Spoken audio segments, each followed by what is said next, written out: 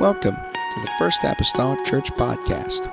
Our church mission is to love as God loves, showing compassion to every soul, thus winning those souls and equipping them to be sent out to plant and to harvest. Thank you for joining us today, and we hope that you are blessed by today's podcast.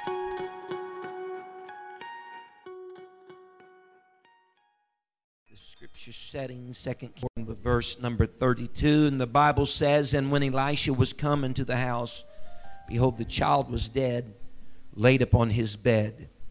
He went in therefore and shut the door upon them twain, and prayed unto the Lord. He went up and lay upon the child, and put his mouth upon his mouth, his eyes upon his eyes, and his hands upon his hands. And he stretched himself upon the child, and the flesh of the child waxed warm.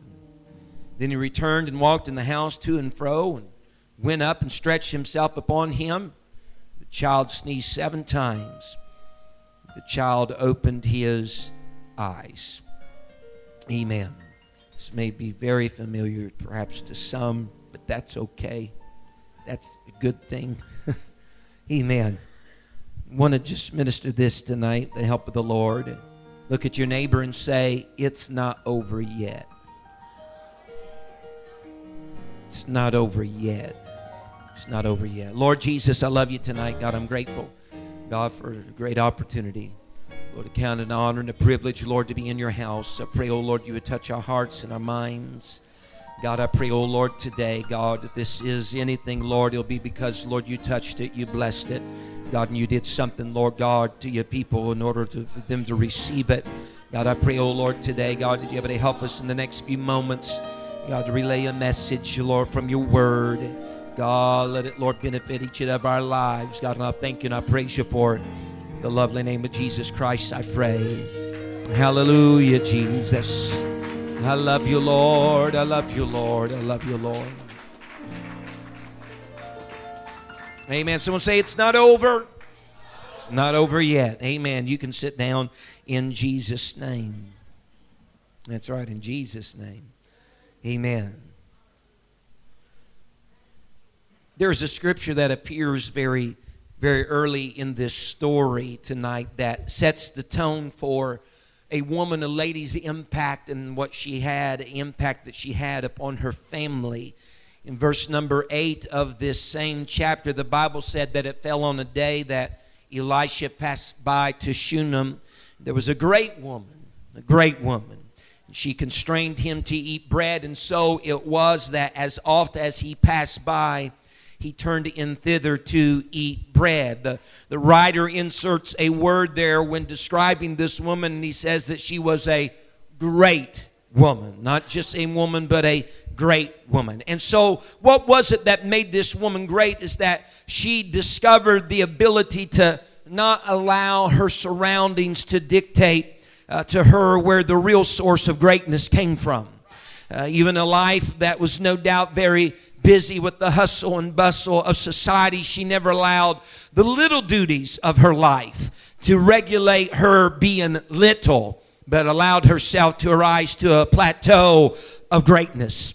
Amen. She was gifted, according to the scripture, at least from what we read, she was gifted with a very kind heart, a heart of kindness, a heart that could denote whenever something was needed. Her focus seemed to be upon the center of her home, as many ladies are. Their house is their throne room, their palace, so to speak, and her focus was on the center of her home. And she reached out to a world that needed her, that was beyond even her 4 walls. But as the story would read and would be laid out to us in 2 Kings 4, we find that this great woman had an incredible sense of self-control.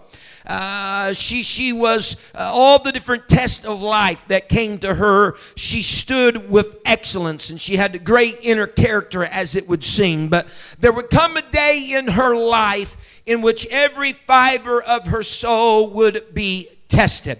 We find out that the Bible tells us in this story that the prophet Elisha was traveling through the land where this woman resided in Shunem one day. And having stopped in at this little home, he was given, the Bible says, a great meal by this little lady. And soon it became a ritual of his. No doubt her care must have been grand, because he made it a regular stopping place for him to come by, have a meal. Anytime he came through the country, he would stop there and meet with her and her husband, which was the extent of their family at that time in Shunem. Amen. And there was just two there at this point in time. But after several visits, Elisha, having been there many times and returned and found himself very many times going there and eating and sharing a meal and company and fellowship with these two people, to his surprise, one day as he passes by, this family had built a small little room for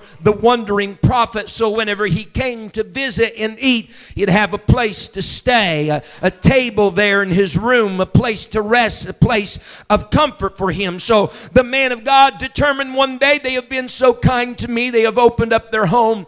Anytime I have passed by, they have suffered the expense to put on another lean-to, if you will, to the house in order to provide for me and allow me a place to stay and rest and comfort and get my second wind. So I'm just determined in some way, and perhaps God will be determined along with me, to return the blessing for how much of a blessing that they have been to my life. And his request came one day when he went by that house. What can I do for this family? I mean, so much has been done for me. What can I do for this family? And it was then that an answer came. Amen. By means that it came almost as a lightning bolt from heaven.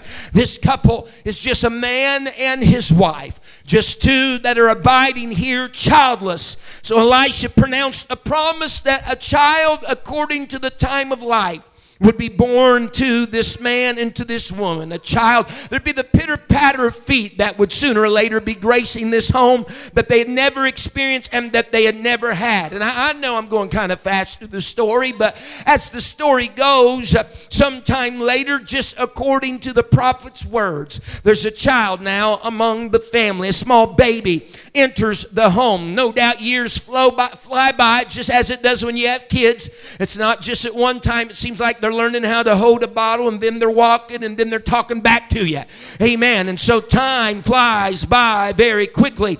And as time would fly by, I can imagine Elisha, as he would still visit the home, still frequent this place, still share a meal and have a place to lay his head, seeing this little boy that God allowed him to be prophetic with, that was going to come to their home, see him just grow up and mature as time would go on and on, perhaps even form a little bit of friendship with the miracle and the promise of God that he had delivered to this woman and this man, and it came through the prophet. But the Bible says on one day, this young man that had grown older went out to the field to work with the reapers, and it seems like everything has went smoothly.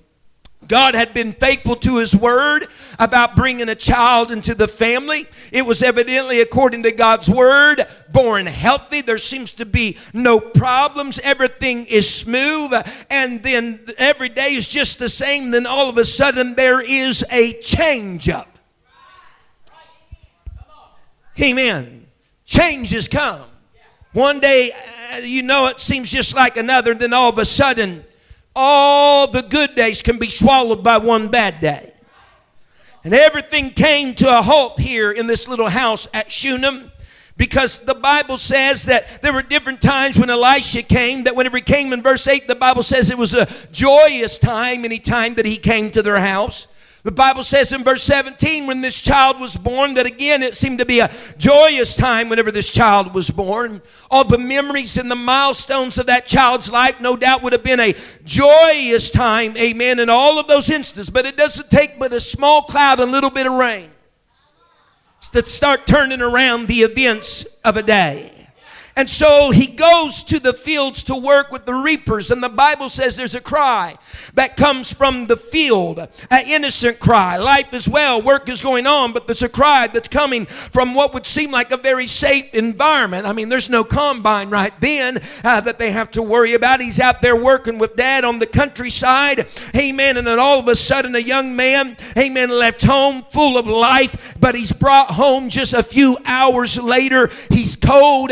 He's lifeless. He doesn't seem to have any breath within his lungs.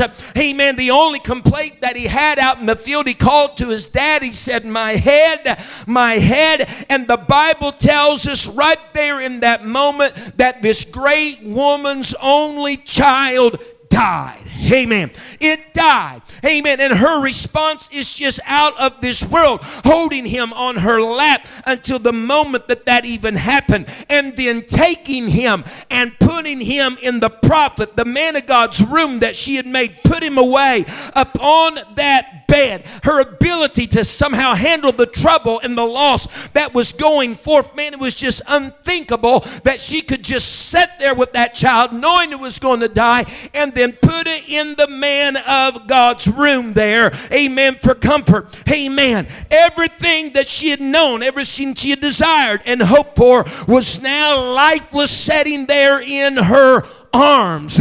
And she's got to begin to consider life. She's thinking here for a moment, I never had a child. The man of God prophesied and the child now became a part of my life. I've grown attached to the child. I've watched the child grow. I've watched the child mature. But now I'm looking into the eyes of a dead child. And I'm putting a lifeless child on the bed of the man of God that said he was going to give me a child. And suddenly what I'm dealing with is a promise that's gone dead. Amen. The promise was alive last week, but today it's dead. The promise was well yesterday, but today it's dead. Everything seemed fine at breakfast. Everything seemed okay, but right now in this moment it's dead. It walked into the fields. It was productive, but right now I'm staring into the eyes of a dead promise.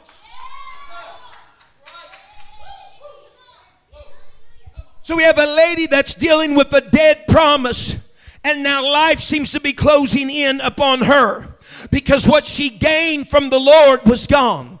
The very budding, the very maturity, the very life of this young man was all but just in a moment suddenly lost. Someone say amen. Hallelujah. It's amazing how just some things can change or alter something that was very alive, very, very vibrant, very ferocious, and all of a sudden it's closed up, it's dead, it's setting still, it's not moving. Amen. Prophetically, this woman was dealing with a promise that was dead. And so what do you do when your promise is dead? What do you do with a dead promise? How do you tend to that? How do you do anything with that? And this great woman in her hour of distress, the only thing that she knew to do was for one to pray because her promise was dead, but was then to send for the prophet that said I was to ever have the promise to begin with, because I know nothing is too hard for the Lord. And so for the first time in the history of that little room of the prophet, for the first time in history, amen, that became a chamber of death that had been known as a chamber of life. Her sorrow's great. She's overcome with everything because she has a dead promise on her hands. Amen. How are you going to respond to this? In the old days, an artist invited a close friend to come to his studio to see a painting just completed. He came at the time appointed, but instead of being ushered into the studio, he was placed in a very dark room. He waited for 15 minutes, and when his friend returned, he greeted him cordially and then took him to his art gallery. Before the man left, the artist spoke to him and said, I suppose you think it very strange that I took you to the dark room and left you for so long a time. He said, but I knew that the glare of the streets in your eyes you could not appreciate the fine colors within the picture. You've been out in the sunlight. It's just been bearing on you. I had to bring you in somewhere dark where I could leave you in the dark room long enough so your eyes could adjust and the glare had been worn out of your eyes so you could see the beauty of the picture. I know right now in the summertime it seems like you walk in a house after being outside and it's gross dark inside this church whenever you walk inside of it, because there's been such the glare of the eye. He said, I couldn't allow you to do that because you wouldn't be able to see the beauty of the picture if you didn't walk through a dark place. You wouldn't be able to see the beauty of the picture. And sometimes God puts us in the dark rooms of life so that we'll be able to see the beauty of what He's really up to. The beauty of what He is really doing. This lady goes and rides on a donkey now. She's on her way to Mount Carmel to find the prophet. Her promise is dead in the prophet's room. So not only is she dealing with a dead promise, but since he's the one that prophesied it, he in essence is dealing with a dead promise as well. And so whenever Elisha came in contact with the severely grieving woman, amen, and he was moved so deeply by her grief, he has this knowledge of the child being dead. A series of events happened with the prophet for him to understand that the child is dead. And you got to ask yourself, what do you do when something that you have prophesied into begins to die? What do you do when something you prophesied into being dies? Huh? I mean, now this dead child is something that Elisha receives from God. Anguish, loss, dead promise. Some of the most difficult crosses to bear are dead dreams, dead visions, dead hope. Have you ever felt something so near to you that it was almost a part of you that whenever it died, a part of you died? The Bible says in 2 Kings 4:29, here was Elisha's response. He said to Gehazi, gird up thy loins, take my staff in thine hand, and go thy way. If thou meet any man, salute him not. If any salute thee, answer him not again. And lay my staff upon the face of the child. So Elisha decided that the thing to do was to send Gehazi on ahead of him, to take his staff and to lay that on the dead promise. And when the staff was laid upon this young boy, Elisha expected something to occur. He expected something to happen. But you know what happened? Nothing happened. Amen. Because what the child needed at that time, he didn't need a Gehazi. Didn't need a substitute. Amen. Didn't need a substitute. Because the substitutes never work. Didn't need a substitute. Nadab and Abihu in Leviticus found that out. They tried to offer strange fire, a substitute. Never turns out good. Never turns out well. Hallelujah. And so he's trying to substitute. Amen. But it wasn't going to work out well. Satan, even in the garden, Haman tried to modify the command of God, a substitute. It doesn't work out well. Cain tried to bring, if you will, the fruit of his own labor rather than the lamb that was designated. It just doesn't turn out well. Saul was anointed king, but he forfeited all of that honor whenever he offered a forbidden sacrifice, a substitute. It never turns out well. There's always a curse. There's always failure that happens when we try to bring a substitute rather than the real thing. And so Elijah's command to Gehazi, he said, lay the staff on the child. Amen. Lay it upon the child. Surely something will happen. But what happened was this. Nothing happened. It caused the miracle to miscarry because he sent a substitute. Because the man who held the staff was not the man that was delivering the staff. Amen. Nothing happened. And so the Bible says Elisha understands he's got to go there himself. It says in verse 34, and he went up and lay upon the child and put his mouth upon his mouth, his eyes upon his eyes, his hands upon his hands. He stretched himself upon the child, and the flesh of the child waxed warm. And so the next thing the prophet does, he goes in there, he stretched himself upon the boy. He's covering his life with what is a dead life. He's covering his life with a living life, with what is dead. He's reaching. The Bible says he stretched himself.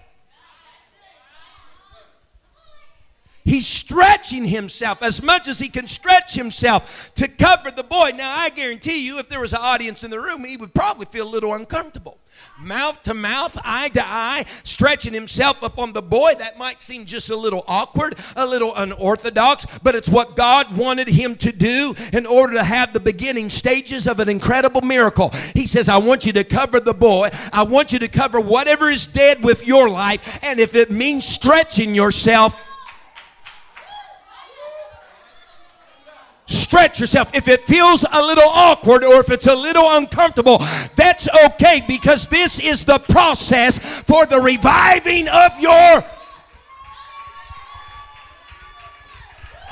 I tell you what, sometimes we want dreams and visions and all these other things to come back alive, and we're just sending staffs around and saying it's going to happen, it's going to take place. Why? Because I didn't have to walk the journey to get there. All I had to do was send somebody else. But what God is wanting is for us to go ourselves, get a little bit uncomfortable, a little bit awkward, stretch ourselves if we need to, because that's the beginning promise of the miracle.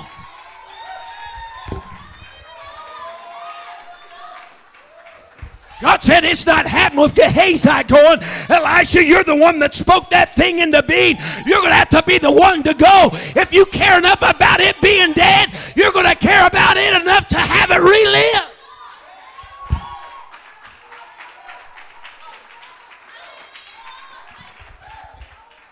Someone shout yes.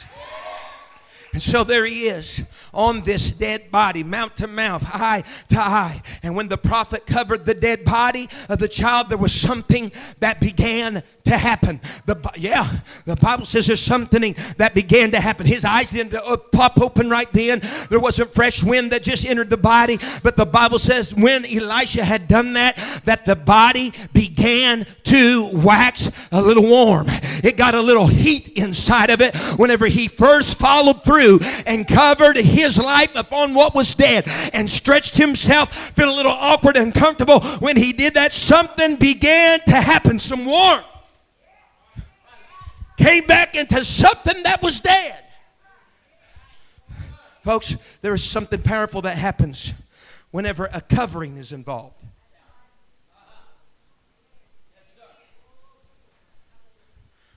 I'm just running through these. But in Job 40:22, the Bible says the covering became a place of refreshing. In Psalms 91 and verse 4, the Bible says the covering became a place of protection. In Psalms 109 and verse 29, the Bible says the covering became a place of confusion for the enemies of God. The Bible says in 1 Peter 4:8 that the covering of love cleanses a multitude of sins. The Bible says in 1 Corinthians 11 that a covering of a lady's hair brings the power of the angels. There's something special about a covering. We talk about coverings of grace, coverings of mercy, coverings of blood, coverings of deliverance, coverings of power. Honey, whenever there is a covering upon the boy, there was some warmth that came back into the dead promise, because there's power just in the simple fact of a covering. You ever ask somebody for some prayer covering? Honey, there's power in that. You know why that lady, the first thing she did is say, hey, God, I got a dead promise on our head, because she was covered through prayer. Someone say amen. And that's great. Everybody say that's great. It's great to have a warm promise, but it's not enough until it's alive.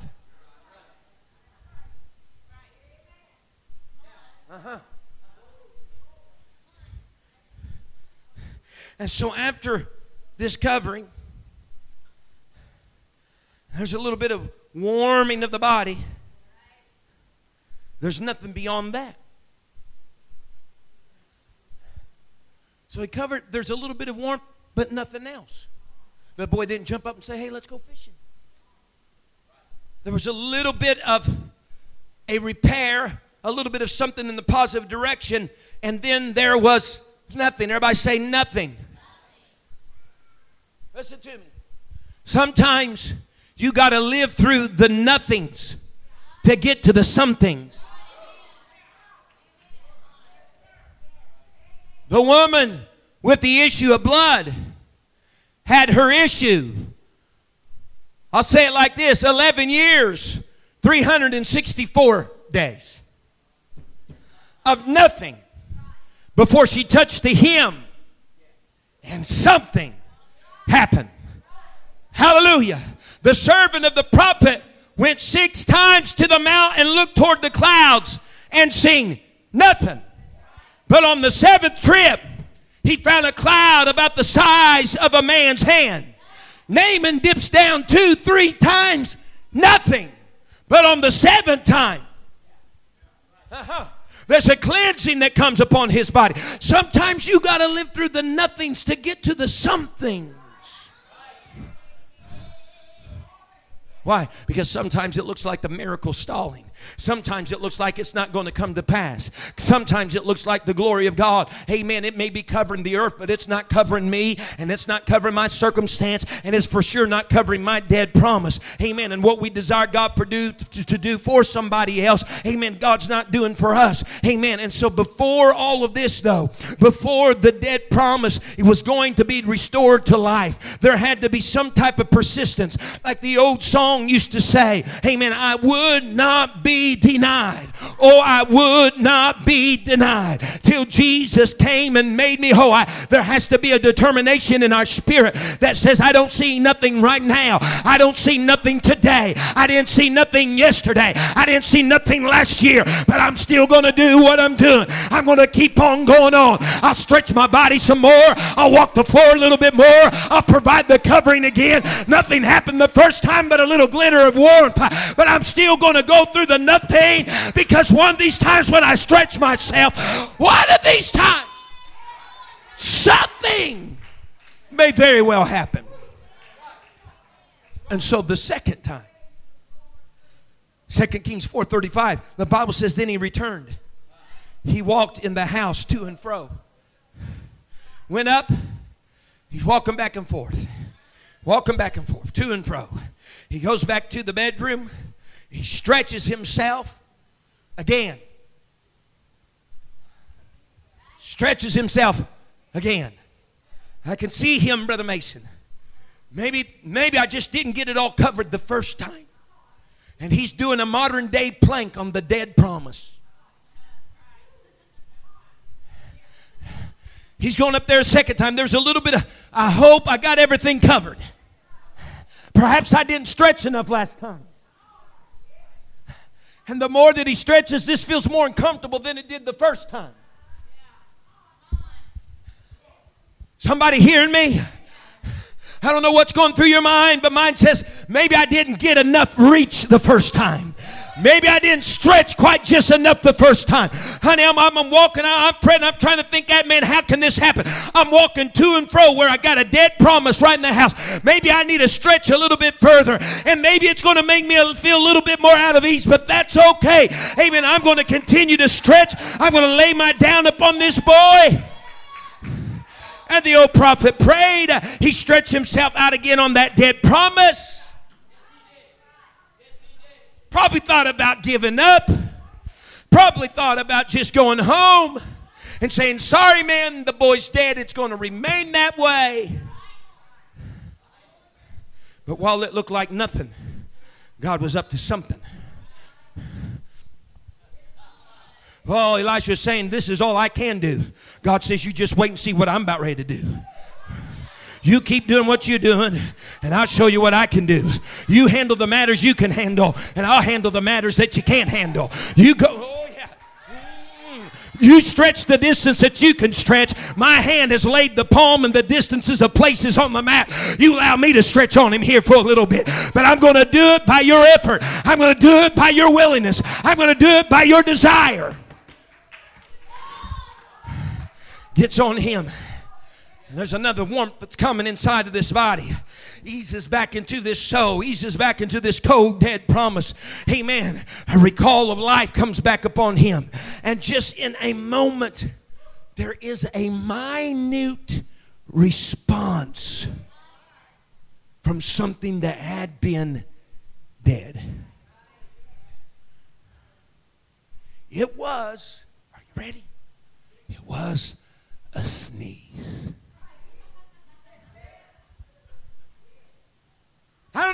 next time someone sneezed and I said, boy, that's a miracle.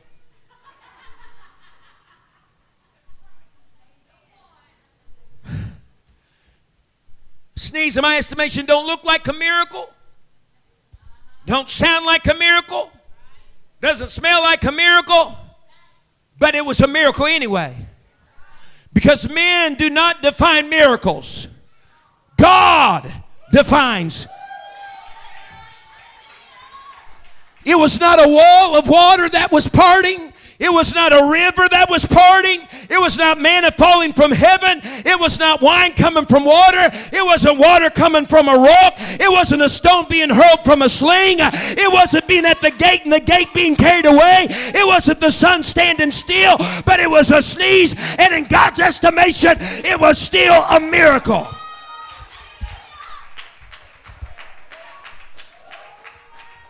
What are you saying tonight, Brother McGee? I'm saying it was a simple sneeze. As a matter of fact, the Bible says that he sneezed 7 times. It's something that's very simple. A sneeze is. It's very simple. Amen. There isn't probably anything more simple than a sneeze. Amen. For one, a sneeze is involuntary. As a rule, we sneeze not because we will it, but because we must.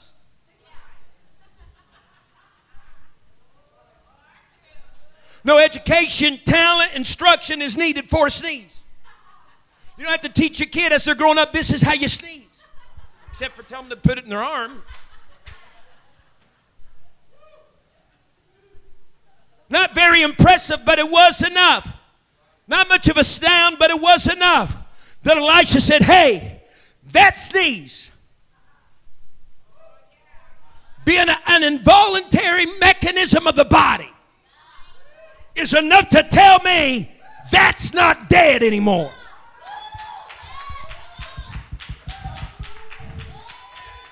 Had breath back in those lungs, breath back in that body. That promise was living again. Had purpose, had life. I got to end here quick. I said all this really just to get right here. Fast forward from the time that the promise is restored to life. Fast forward 11 years. And you will find an incident in 2 Kings chapter 9. Elisha's still around. And Elisha needs someone to anoint a king.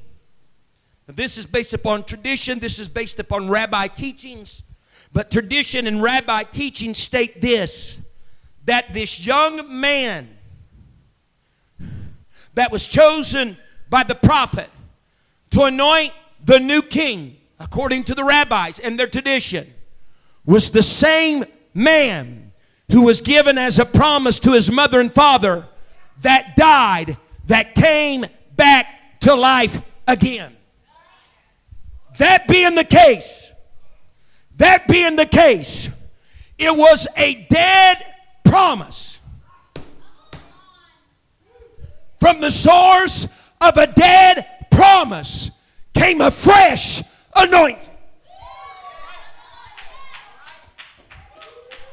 If that was the case, that meant that boy who was considered dead, who was considered no more, who considered had no life in him, he came back to life, and 11 years later, he would be instrumental in putting fresh oil on a new king.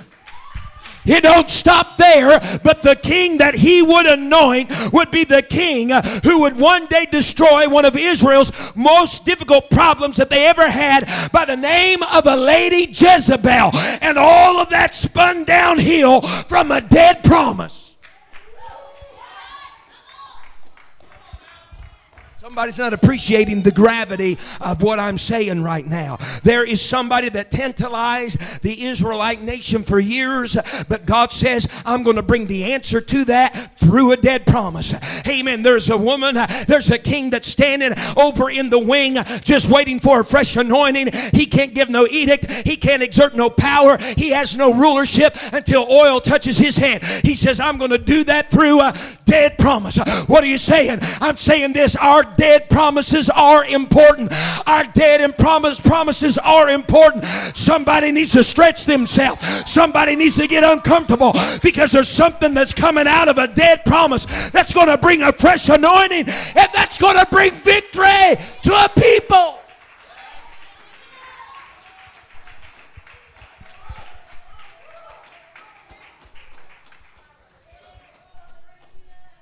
So what are you saying?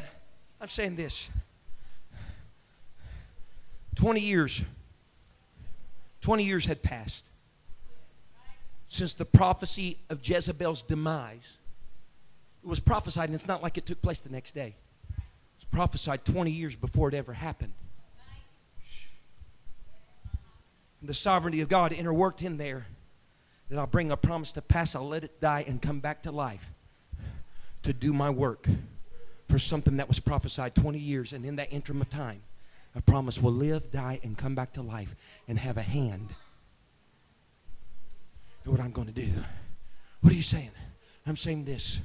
Whenever God gets ready, He can awaken some dead promises and bring a fresh anointing to every other venue and area of your life. Stand with me tonight. Having that knowledge should cause my faith to leap just a little bit. Should cause my faith to leap just a little bit.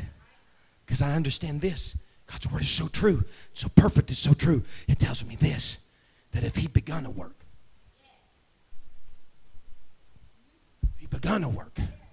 God is going to finish the work that He started.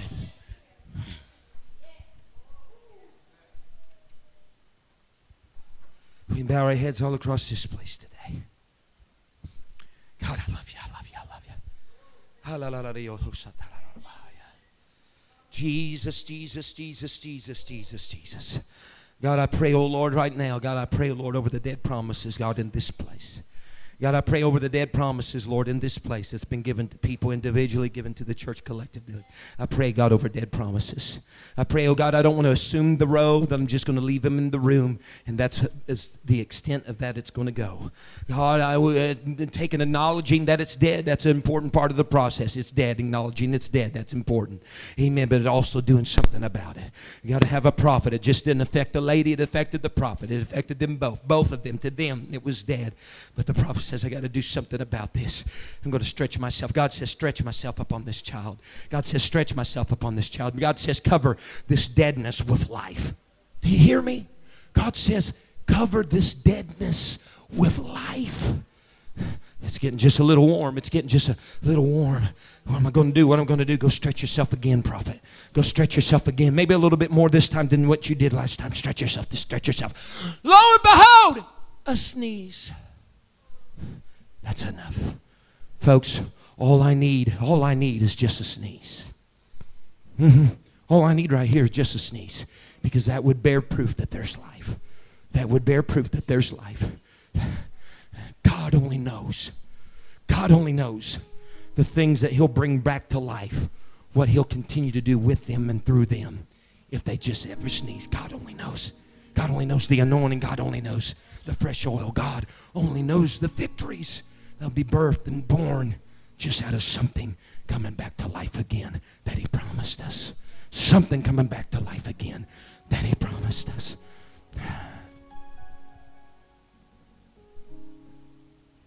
But I'm asking us tonight, I'm asking us as a congregation, please hear me, hear me, hear me. I'm asking people in this place tonight. I'm asking you to go back through your mind, remember every promise ever been told you and this church. I'm asking you to recall that to memory for the many days ahead. I'm asking you that. And then the next thing that I'm asking you is this. Cover whatever seems to be dead with your life and stretch. Stretch. What does that interpret, Pastor? Listen to me. What does that interpret? This is what I'm meaning. If your prayer used to be 30 minutes, pray 40. If you usually fasted one meal, try fasting a day.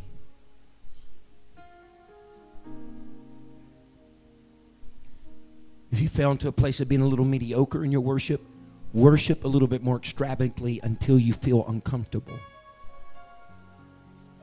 Well, I just don't know about that. It's our promise. It's our promise. Gotta stretch. Gotta stretch. And if I'll continue stretching, Elisha didn't give that boy life. God gave that boy that life. But Elisha was instrumental in what the development came about with what God had done. I preached not too many weeks ago. I do not believe as a church that our best days are behind us. I don't believe it, Alex. I don't believe it. I guess I'll die on my deathbed not believing it. But I believe that I feel like we could probably stretch ourselves a little bit more. Sincerely, I really do. And I say we. I didn't say you all. I say, listen, there's nothing. Whenever a preacher preaches and a pastor pastors, he pastors himself. I hate to tell you, but he does. There's nothing I'm not going to say to you that I don't need myself. We got to stretch ourselves.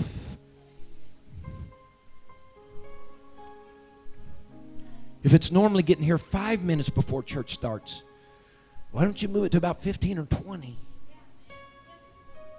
And if you never went to the prayer room, why don't you try going? Stretch. I don't want to form committees and say, well, you know what? The promise is over in the room there yonder. It's dead. It's a great acknowledgement. But acknowledgement without any type of work, any problem for that matter. You acknowledge your problem all day long, but if there's no course of action, all you got is you're at a stymied place where you still have the same thing and you know it.